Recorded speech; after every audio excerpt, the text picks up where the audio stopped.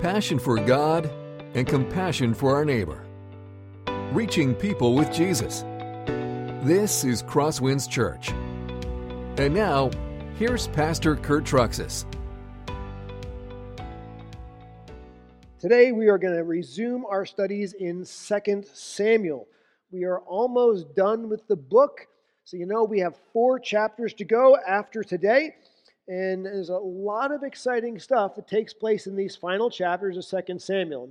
These chapters are sort of neglected, but there's good stuff. You'll find yourself challenged, I believe, and I also think you'll find yourself spiritually refreshed in what we see in this book. Since we haven't been in 2 Samuel for a while, let me just briefly refresh you on the storyline of what 2 Samuel is all about. So, 2 Samuel is, in a nutshell, it's called the rise and fall of King David. 2 Samuel begins after 1 Samuel. King Saul dies. David is finally in charge. Things go really well with David in charge. And Israel goes from sort of a nobody nation to the rough equivalent of a world power at that time. But just when things are going incredibly well, like swimmingly well for David, he sort of gets a little bit full of himself and loses sight of things. He happens to be on his roof and he sees a woman bathing from the top of his roof, and he looks at her and he lusts after her, and even though she is already married to another man, he calls her to him and he has an affair with her, and she becomes pregnant. And to cover up his sin, he bumps off her husband, has him killed, and then he chooses to marry that woman. That's pretty nasty stuff. And by the way, God is not too happy about that, needless to say. David does ultimately repent, but as a result of his sin, there will be some real consequences that he'll face in the rest of his life for what he's done. And part of that, he's going to actually lose 4 of his sons will die. When he bumped off Uriah, it was a 4-fold payment back to him. He actually lost 4 of his own children. And there also will be a lot of fighting and bickering and swords and death in his family because of that. Part of that, in the second half of 2 Samuel, is his own son, Absalom, creates a coup against his father. That's got to hurt when your son tries to kill you and get rid of you and take over. It's an unsuccessful coup, but it's very close. When we were last in 2 Samuel, David's men, which is a much smaller army, successfully defeated Absalom and his much larger army. And at that point, people didn't expect things to go that way. They didn't know what to do. They had kicked David out of town, ran him out of town, but now who's actually the king of the land? And so there was talk about welcoming David home, asking David to return and be the king. And that's where our story picks up. We're going to be in 2 Samuel 20. But 2 Samuel 20 tells us that when David came back, things were not going to be like they used to be. Instead of a great kingdom, it's going to be a corrupted kingdom. We're going to build this chapter under these 4 headings. First, we'll see it's a kingdom that's filled with bickering and fighting. Second, we'll see it's a kingdom that has a lot of people that are still suffering from the sin that took place. Third, we're going to see it's actually a kingdom that has a deep state operating within it. That's going to be interesting. And then fourthly and finally, we'll see it's a kingdom where now the people in power are living for power and control rather than to serve the people that they're over. So a lot of fun stuff here. So take your outlines out, and you can follow along. We fill in the blank here if you're new. Number 1, what were the qualities of David's restored kingdom? Number 1, David's restored kingdom was characterized by fighting and bickering. We'll begin in verse 11. And King David sent this message to Zadok and Abiathar the priests. Say to the elders of Judah, why should you be the last to bring the king back to his house, when the word of all Israel has come to the king?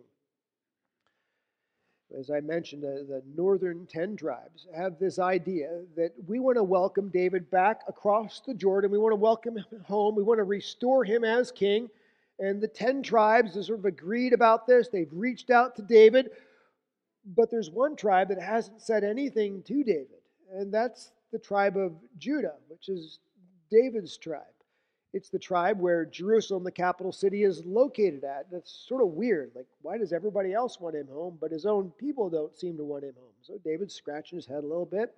So he decides to send him. He can't text, by the way, back then. So he has to actually literally send messengers to his friends who are the priests. And like, is there a reason that I'm not to be, you guys aren't welcoming me home? That message comes to the priests. And very quickly, the tribe of Judah realizes they're behind the eight ball on this one. And they very quickly start to send their men across the Jordan to welcome David home. Jumping forward a little bit into verse 40. And the king went on to Gilgal, and Chinham went on with him. And all the people of Judah, and also half the people of Israel, brought the king on his way. Here is where the trouble begins.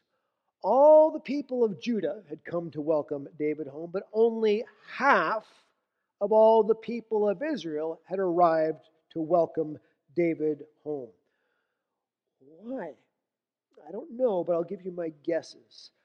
The tribe of Judah was not located too far from where David was originally located at that time, right across the Jordan River. So it wasn't too hard for them to actually get there, especially once they were motivated and they realized they were behind the eight ball. But if you take the other 10 tribes, they're sort of spread out over the entire nation. It takes a while for everybody to get there. They're not driving a car, They're walking or going with animals. It takes some transportation time. But by jumping the gun and the tribe of Judah getting the welcome parade started early, only half of the other people were there. And they were a little, should we say, offended that they started without them. It reminds me of Christmas in our house this year. This was a unique Christmas for us because I'm an only child.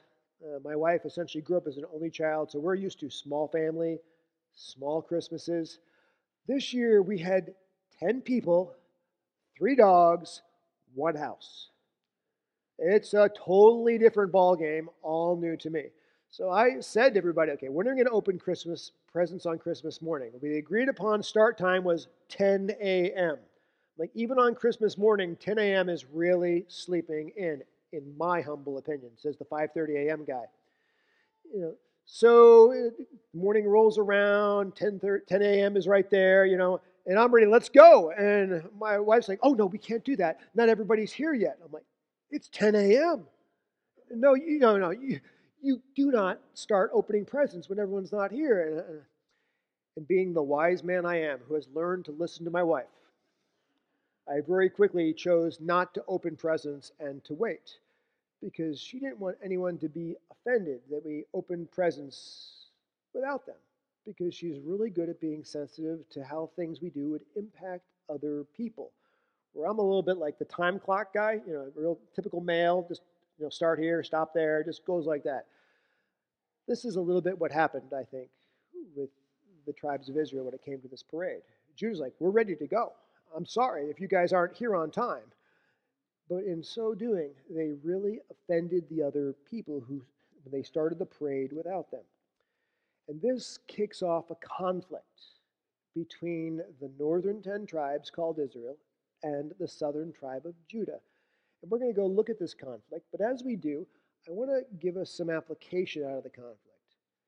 Obviously, the conflict is not a good thing, but what can we learn how to avoid these kind of conflicts and solve these kind of conflicts? Here's the first hint at how to avoid conflicts. Point A, in conflict, assume the best about people, not the worst. Assume the best, not the worst.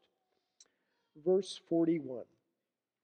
Then all the men of Israel came to the king and said to the king, why have our brothers, the men of Judah, stolen you away and brought the king and his household over the Jordan and all David's men with him? The tribes of Israel are offended because they believe that the tribe of Judah was intentionally trying to steal David away from them, take him away from them. They believe the tribe of Judah started the parade when they did and didn't continue waiting for them because they had an evil heart and evil motives and dark intentions. Now, is that really what was going on? I personally don't think so. I just think the tribe of Judah was just being a little clueless, just a little insensitive, unaware how their actions were affecting other people. But what happens is the tribes of Israel now are assuming the worst about people, not the best about people. And isn't this often what happens in conflicts with us? Somebody says something that maybe is a little cutting, or somebody forgets to give you a call and invite you to the party, or maybe somebody forgets to invite you to something on Christmas. And where do our hearts go? We assume the worst about other people. We assume they did what they did out of an evil motive, from a bad heart. And folks, many times that's just not true. It's just cluelessness or insensitivity or unawareness. Let me tell you what I think is going on here. The tribes of Israel accused the tribe of Judah of trying to steal David away from them. I think the tribes of Israel were trying to steal David away for themselves. I think that's why they came up with the idea of welcoming him home, and that's what they think it was their idea. And now they think that what the tribe of Judah is doing to them is what they were trying to do to the tribe of Judah. Have you ever seen people accuse people of what they are actually guilty of? Any seen that? Oh yeah, we see that all the time. I think they are accusing the tribe of Judah what they were guilty of in their intentions and their motives. The next piece of this conflict, a little lesson we can learn. In conflict, act humbly, not defensively. Verse 42. And all the men of Judah answered the men of Israel, because the king is our close relative, why then are you angry over this matter? Have we eaten at all of the king's expense, or has he given us any gift? Notice how they respond. As soon as Israel says you're trying to steal him away, they get real defensive, don't they? Real defensive. We're not doing that. We're not doing this. Maybe a better answer would have been respond humbly, not defensively. Humbly would have been, I'm sorry. We were wrong. We didn't intend to offend you. I'm sorry that we offended you. But isn't this often what happens to us? When somebody accuses us of doing something that we maybe didn't do, don't we start by getting real defensive? No, not me. No, we didn't do this. No, I didn't do that. As opposed to being concerned about, hey, I want to be humble. I'm sorry I hurt you. I'm sorry I injured you. We get defensive. But when we get defensive on the first thing, does that make the conflict go away, or does it make the conflict get worse? What do you think? Worse. Thank you. Somebody. I need one Baptist in the crowd. Thank you. Yes, it makes the conflict get a lot worse. And that's exactly what happens here. Here's the next lesson. In conflict, learn to overlook an offense. Verse 43. And the men of Israel answered the men of Judah, well, we have 10 shares in the king, and in David also we have more than you. Why then did you despise us? Were we not the first to speak about bringing back our king? So now that the tribe of Judah was defensive, the tribe of Israel says, oh, you think you're important. You think you're important because he's your relative. Well, we're more important than you are. There's 10 in our tribe, 10 tribes of Israel, and only one in your tribe. In fact, it was our idea to start with, not yours. I'm better than you are. Can you see it just ringing through this text? What's the answer? Okay, maybe the tribe of Judah acted defensively, not humbly, and maybe it was hurtful to you, but the right answer at that point is, overlook the offense. Just let it be like water off a duck's back. Don't let it get under your skin and make a big conflictual issue out of it. Because then all of a sudden you're going to say, who can be meaner than the other guy, right? Anybody been there? And that's exactly what they're doing. Well, we're bigger and better than you are. Next application point. In conflict, refuse to speak insulting words. That ever happen? You get angry and all of a sudden you're going to get nasty with your words? That's what happens next. Continuing in verse 43. But the words of Judah were fiercer than the words of the men of Israel. The word fiercer in English, to the Hebrew, means cruel, insulting, harsh words. It's like, we can say nastier things about you than you can say about us. We can cut you down more than you can cut us down.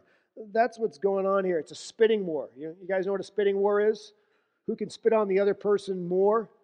That's what's happening here. But here's what's interesting. They're in a spitting, nasty war, bickering and fighting with each other. But how did this whole thing start?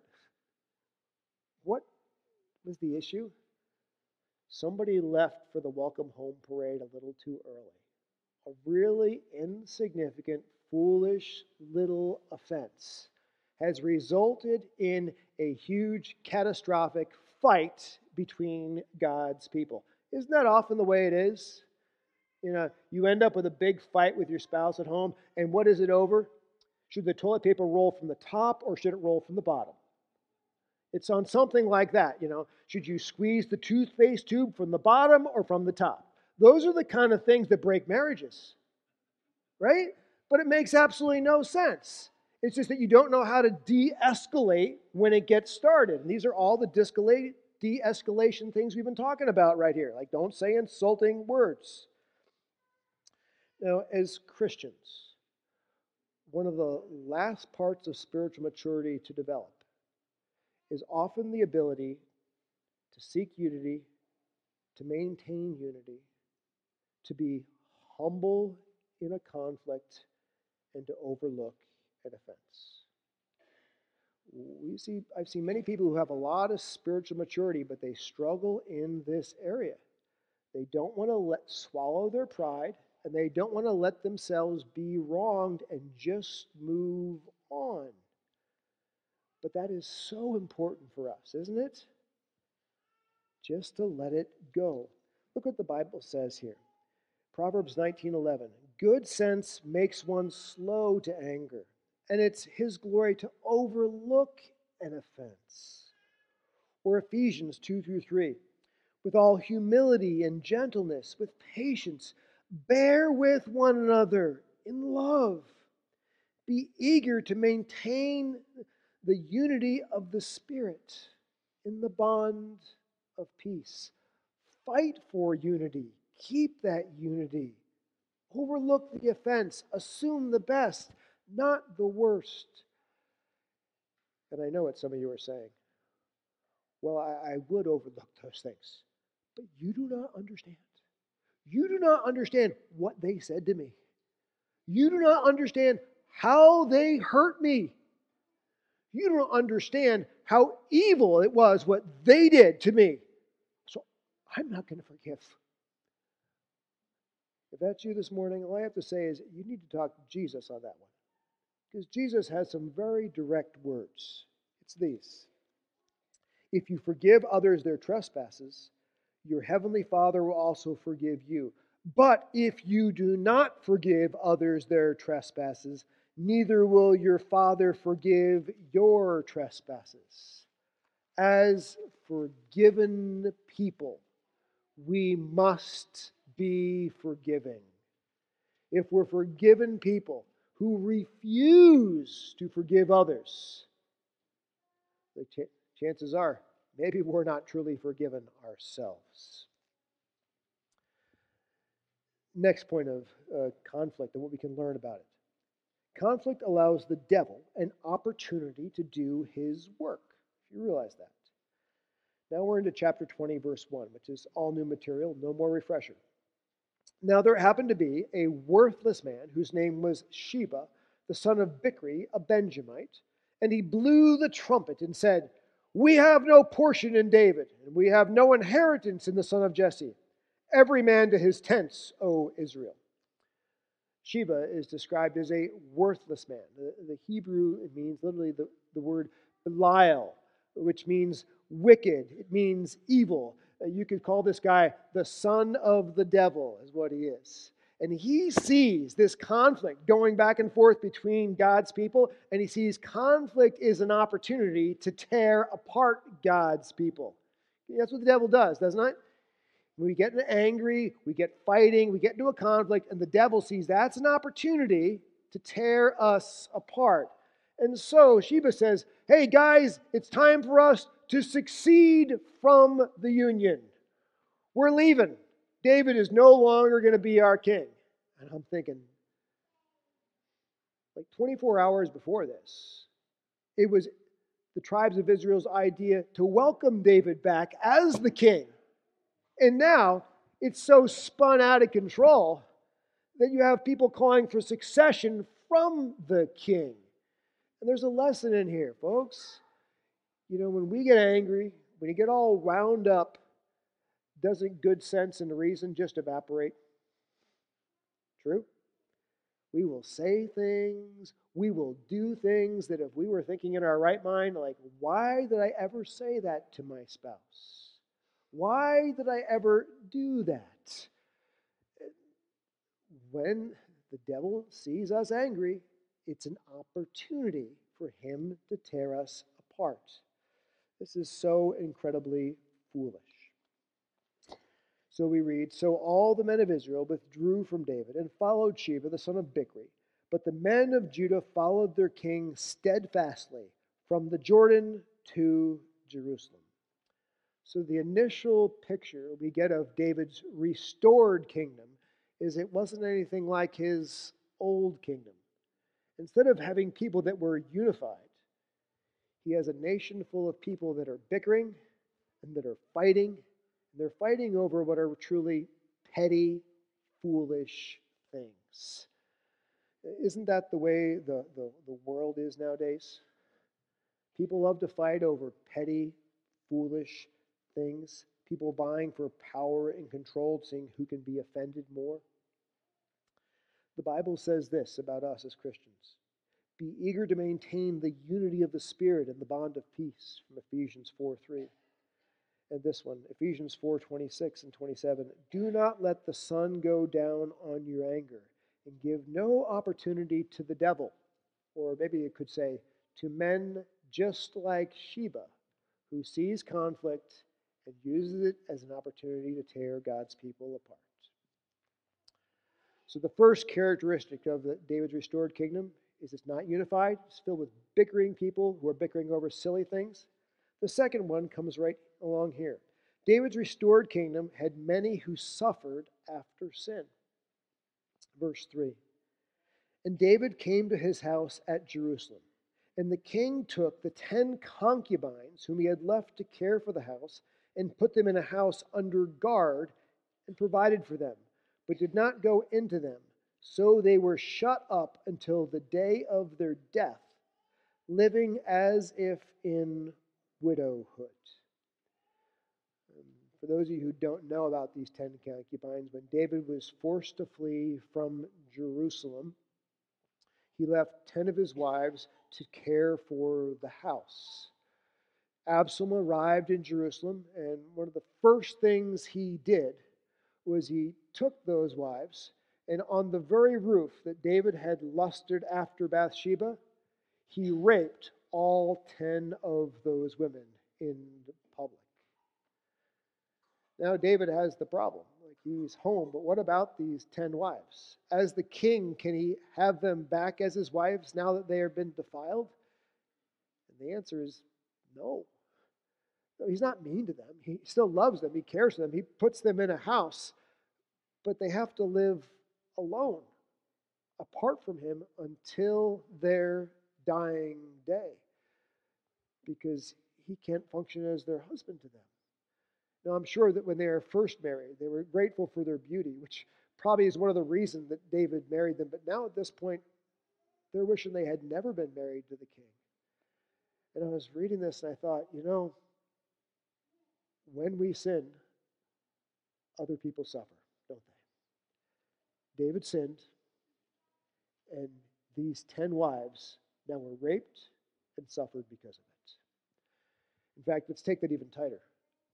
When we sin, those we love the most are the ones who suffer the most. Isn't that true?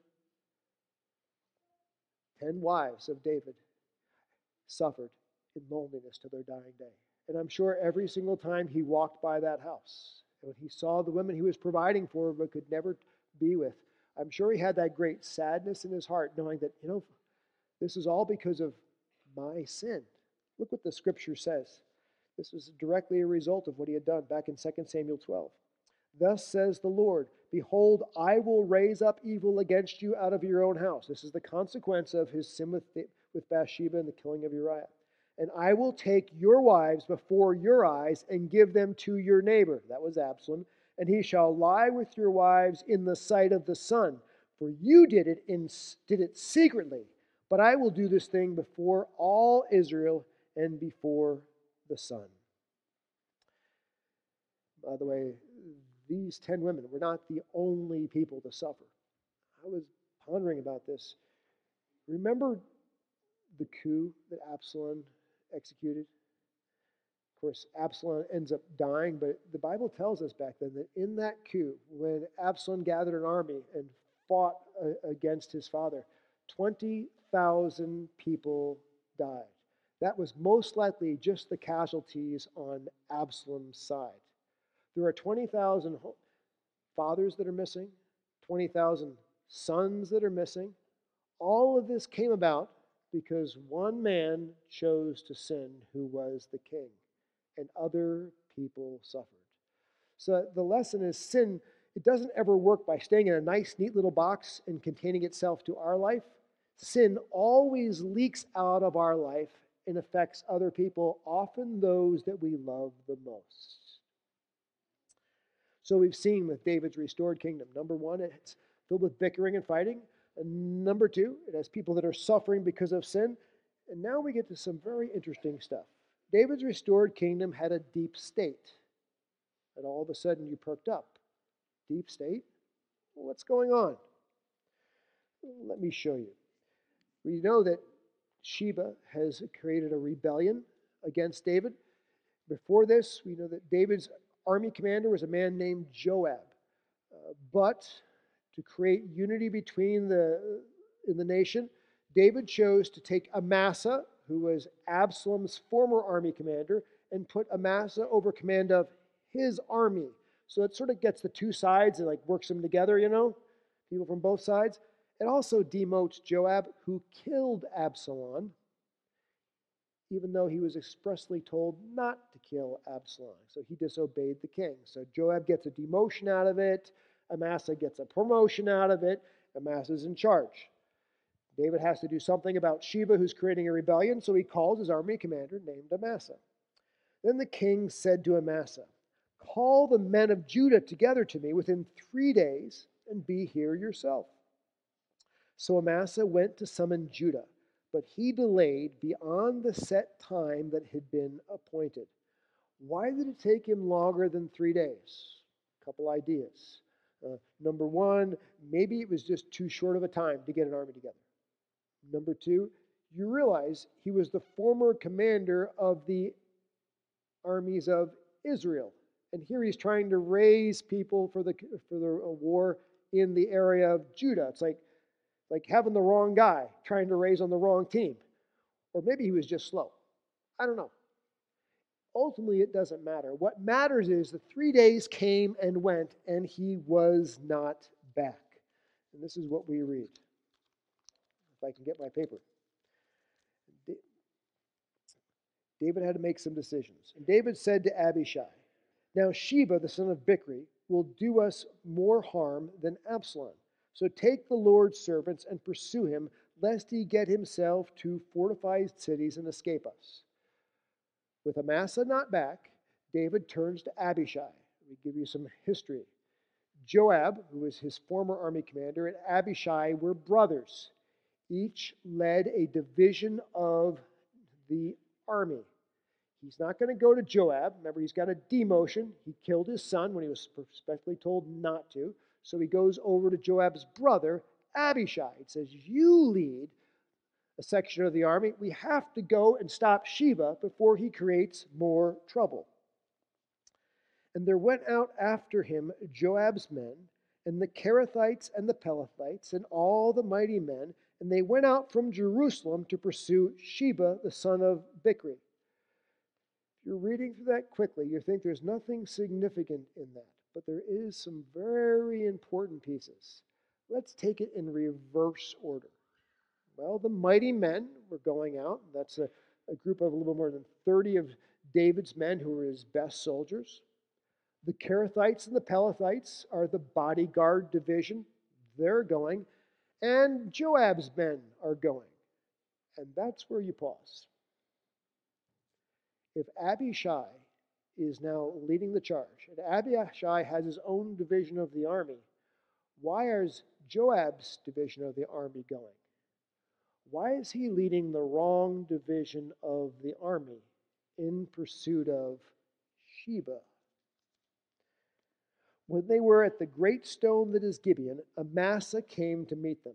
Boy, this does not look good. You can picture Amasa like playing catch up, trying to run after them. I'm running late, guys. I'm here. But the army's already left without you. And that's the army you're supposed to be leading. Does not look good. Let me read. Now Joab was wearing a soldier's garment, and over it was a belt with a sword, in its sheath fastened on his thigh. And as he went forward, it fell out. Oh. Joab was demoted, remember that? But Joab is not acting like he's demoted. He's actually there. He's with his men. And he's dressed just like a regular soldier. And it says he has a sword on his left thigh. And as he went forward, it fell out. So as he sees Amasa coming, Amasa comes next to him, and he sort of bows in front of Amasa, and he looks like a real klutz. He can't even keep his sword in its sheath. It just falls out on the ground. Joab, the klutzy guy. But there's a lot more going on here. And Joab said to Amasa, "Oh, is it well with you, my brother?" And Joab took Amasa by the beard with his right hand to kiss him. This greeting, when it says, "Is it well with you?" it's the Hebrew word shalom. He says, "Oh, brother, peace." He grabs him by the beard and draws him close. Now, incidentally, Joab and Amasa are cousins. They're relatives. They did holidays together. But now that he has Amasa by the beard and he's drawing him in, what was he doing with his left hand? Picking up the sword that he had conveniently dropped on the ground. And who could now not look down because their head was held up? But Amasa did not observe the sword that was in Joab's hand. So Joab struck him with it in the stomach and spilled his entrails on the ground without striking a second blow. And he died. Then Joab and Abishai, his brother, pursued Sheba, the son of Bichri. Joab sliced him open from bottom to top in one slice. So well, his guts spilled on the ground right in front of them. By the way, he's going to die, but he's not going to die quick. He still has lungs. He still has a working heart. He just happens to have his guts hanging on the ground in front of him.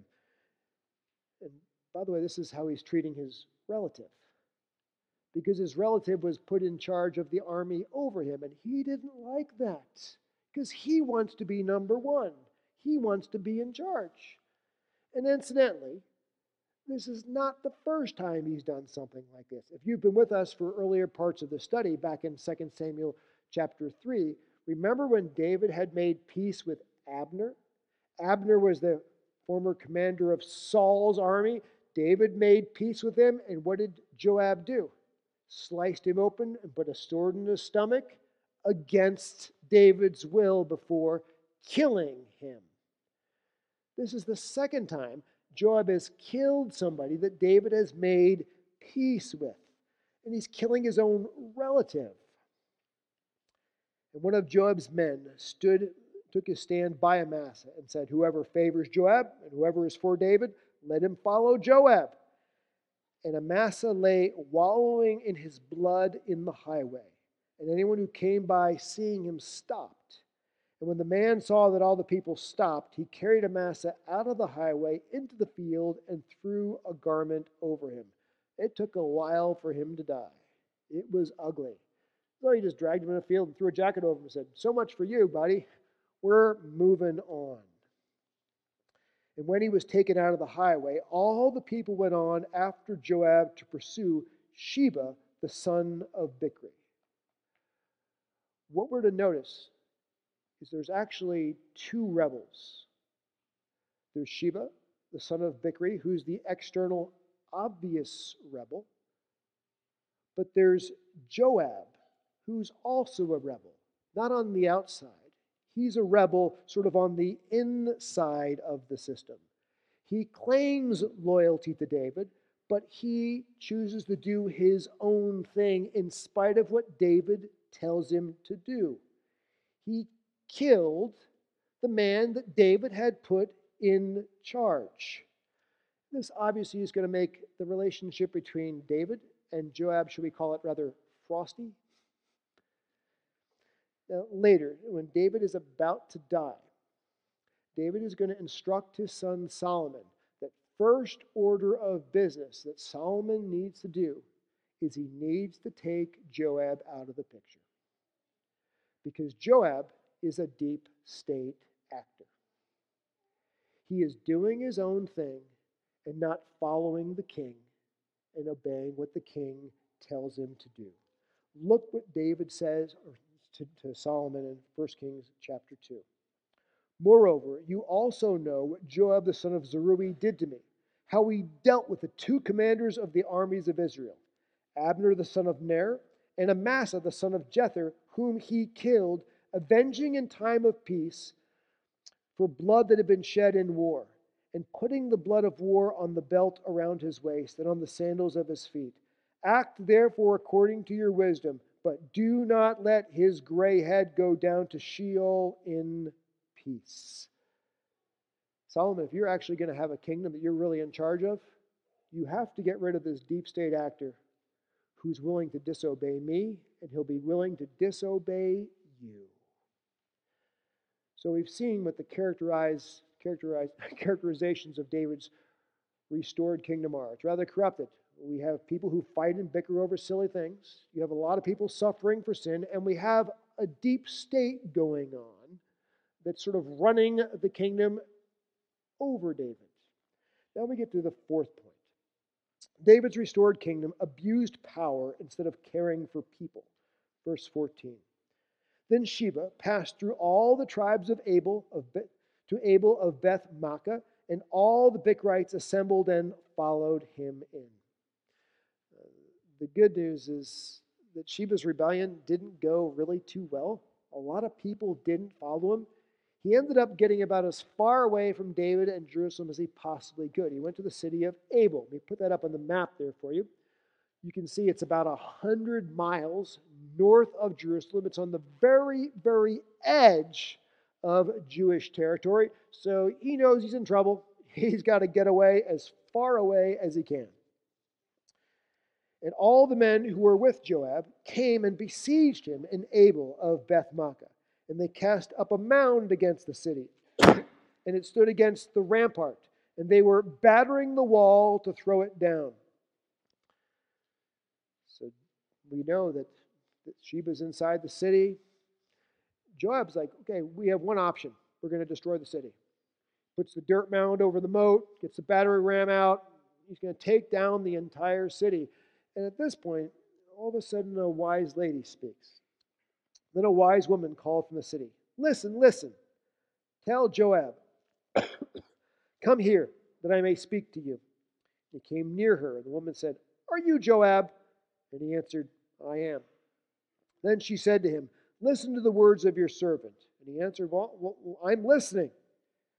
Then she said, "They used to say in former times, 'Let them but ask counsel at Abel.' So they settled the matter."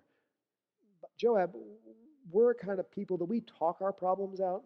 We don't fight our problems out. Can we talk about this situation where you're about ready to attack and destroy the city? And I am one of those who are peaceable and faithful in Israel. We're not troublemakers. We're loyal citizens of Israel. You seek to destroy a city that's a mother in Israel.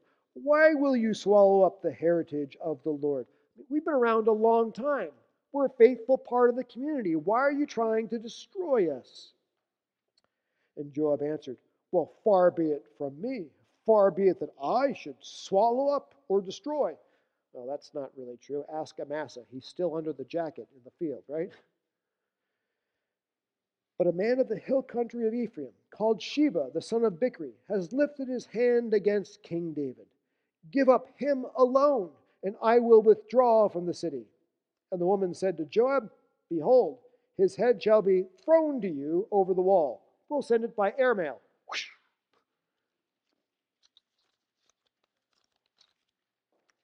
Then the woman went to all the people in her wisdom, and they cut off the head of Sheba the son of Bichri and threw it out to Joab. So he blew the trumpet, and they dispersed from the city, every man to his home. And Joab returned to Jerusalem to the king. As we read this, we're thinking all Joab needed was to kill Sheba. You realize he was about ready to kill an entire city of faithful, loyal people in his own country just to get to one man. Sort of a little bit of a messed up character, isn't it? The Bible says this in Deuteronomy 20, verse 10, that when you draw near to a city to fight against it, offer terms of peace to it. In other words, before you attack the city, explain what it would take to make some peace. If it was not for that wise woman, that entire city would be dead.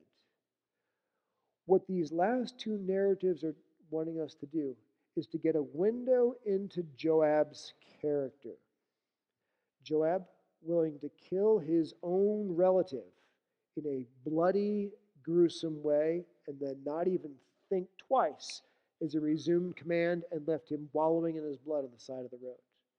Joab, a guy who was willing to put an entire city of loyal, faithful Israelites to death just to get one person. He's a thug, isn't he?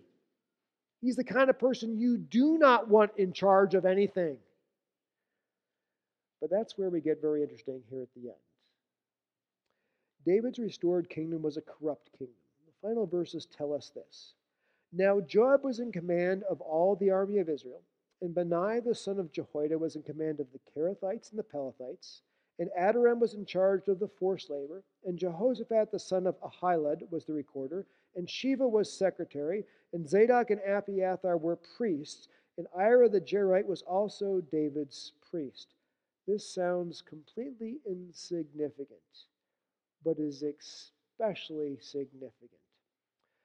This list of who's in charge, it shows up in this book right after a kingdom is established. There's a very similar list that shows up in 2 Samuel chapter 8, right after his kingdom was established, right before he fell into sin with Bathsheba. Let me read you that list and show you the difference in the kingdom when it was established in righteousness and when his restored kingdom was restored in corruption. Here's the other list. So David reigned over all Israel, and David administered justice and equity to all his people. So Joab the son of Zeruiah was over the army, and Jehoshaphat the son of Ahilud was recorder, and Zadok the son of Ahitub and Ahimelech the son of Abiathar were priests, and Sariah was secretary, and Benaiah the son of Jehoiada was over the Kerethites and the Pelethites, and David's sons were priests. There are two big differences in this list. The first one is this. In the second list, David is not in charge.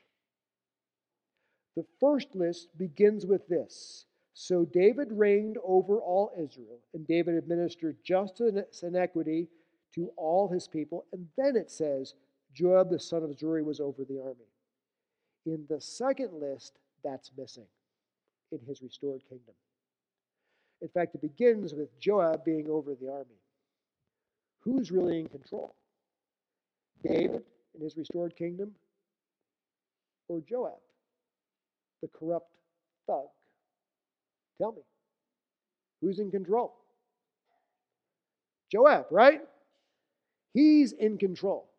David, when he was in charge, he made sure these people had justice and equity. Is Joab a person who's making sure things are done justly and with equity? No, the exact opposite of that. He's a thug who murders his own relatives and takes out entire cities if he could, just to get to his point, even though the people are innocent. It's a very different, corrupted kingdom. The second difference in these two lists is the second list has this line that the first list doesn't. And Adoram was in charge of the forced labor. In other words, in the second kingdom, slave labor was introduced. Before this, the government was there to serve the people in his first kingdom. In the restored kingdom, the people were there to serve the government. In fact, the government forced people into work projects. Slave labor was introduced. When you get to Solomon and the building of the temple, guess how most of that temple was built? Through slave labor of the people. When Solomon dies and Rehoboam, his son, takes over, one of the first requests the people make is saying, please reduce our forced labor, reduce our slave labor. It is too much for us. And look what happens. This is how Rehoboam replied. My father made your yoke heavy. Oh, well, I will add to your yoke. My father disciplined you with whips. Well, I will discipline you with scorpions. Then King Rehoboam sent to Adoram, who was the taskmaster over the forced labor. There it is. And all Israel stoned him to death with stones. And King Rehoboam hurried to mount his chariot and to flee to Jerusalem. And that is the beginning of the divided kingdom of Israel, because of the slave labor was introduced. So we see David's corrupted kingdom had people who bickered over a lot of things, had people who were suffering for sin, had a deep state in it, people who didn't obey him, like Joab, and it was a kingdom that was about power and not care for the people. And here's my application for you. It's in the very bottom of your outlines. David was a man after God's own heart, but he was a sinful man just like the rest of us. God's people needed a better king, didn't they? The good news is, folks, we have a better king. His name is Jesus. And his kingdom is not filled with corruption. His kingdom is filled with righteousness, justice, and equity. Because he is in charge, and there's no deep state after him. And you and I, through his grace and his forgiveness, have been grafted into the kingdom of Jesus. And my friends, that is a kingdom that you'll be proud to be a part of. Amen? Amen. Heavenly Father, thank you so much for your word. And thank you for your study of your word. How we see that even though David was a great man, a godly man, but sin still influenced his life when he sinned. And sin influenced his kingdom. And even when he tried to restore his kingdom, it was a corrupted kingdom. I thank you that we have a better king in your Son, Jesus. And I thank you, Jesus, that your kingdom is without corruption. And I ask you that as your sons and daughters on this earth, that when we relate to other people, we would relate not as people of the world in corruption to one another, but we'd relate in holiness and in purity as citizens of King Jesus' everlasting kingdom. We ask this in Christ's name. Amen. This has been a presentation of Crosswinds Church. A complete archive of sermons can be found online at crosswinds.tv. Thank you for being with us, and may God continue to enrich your life.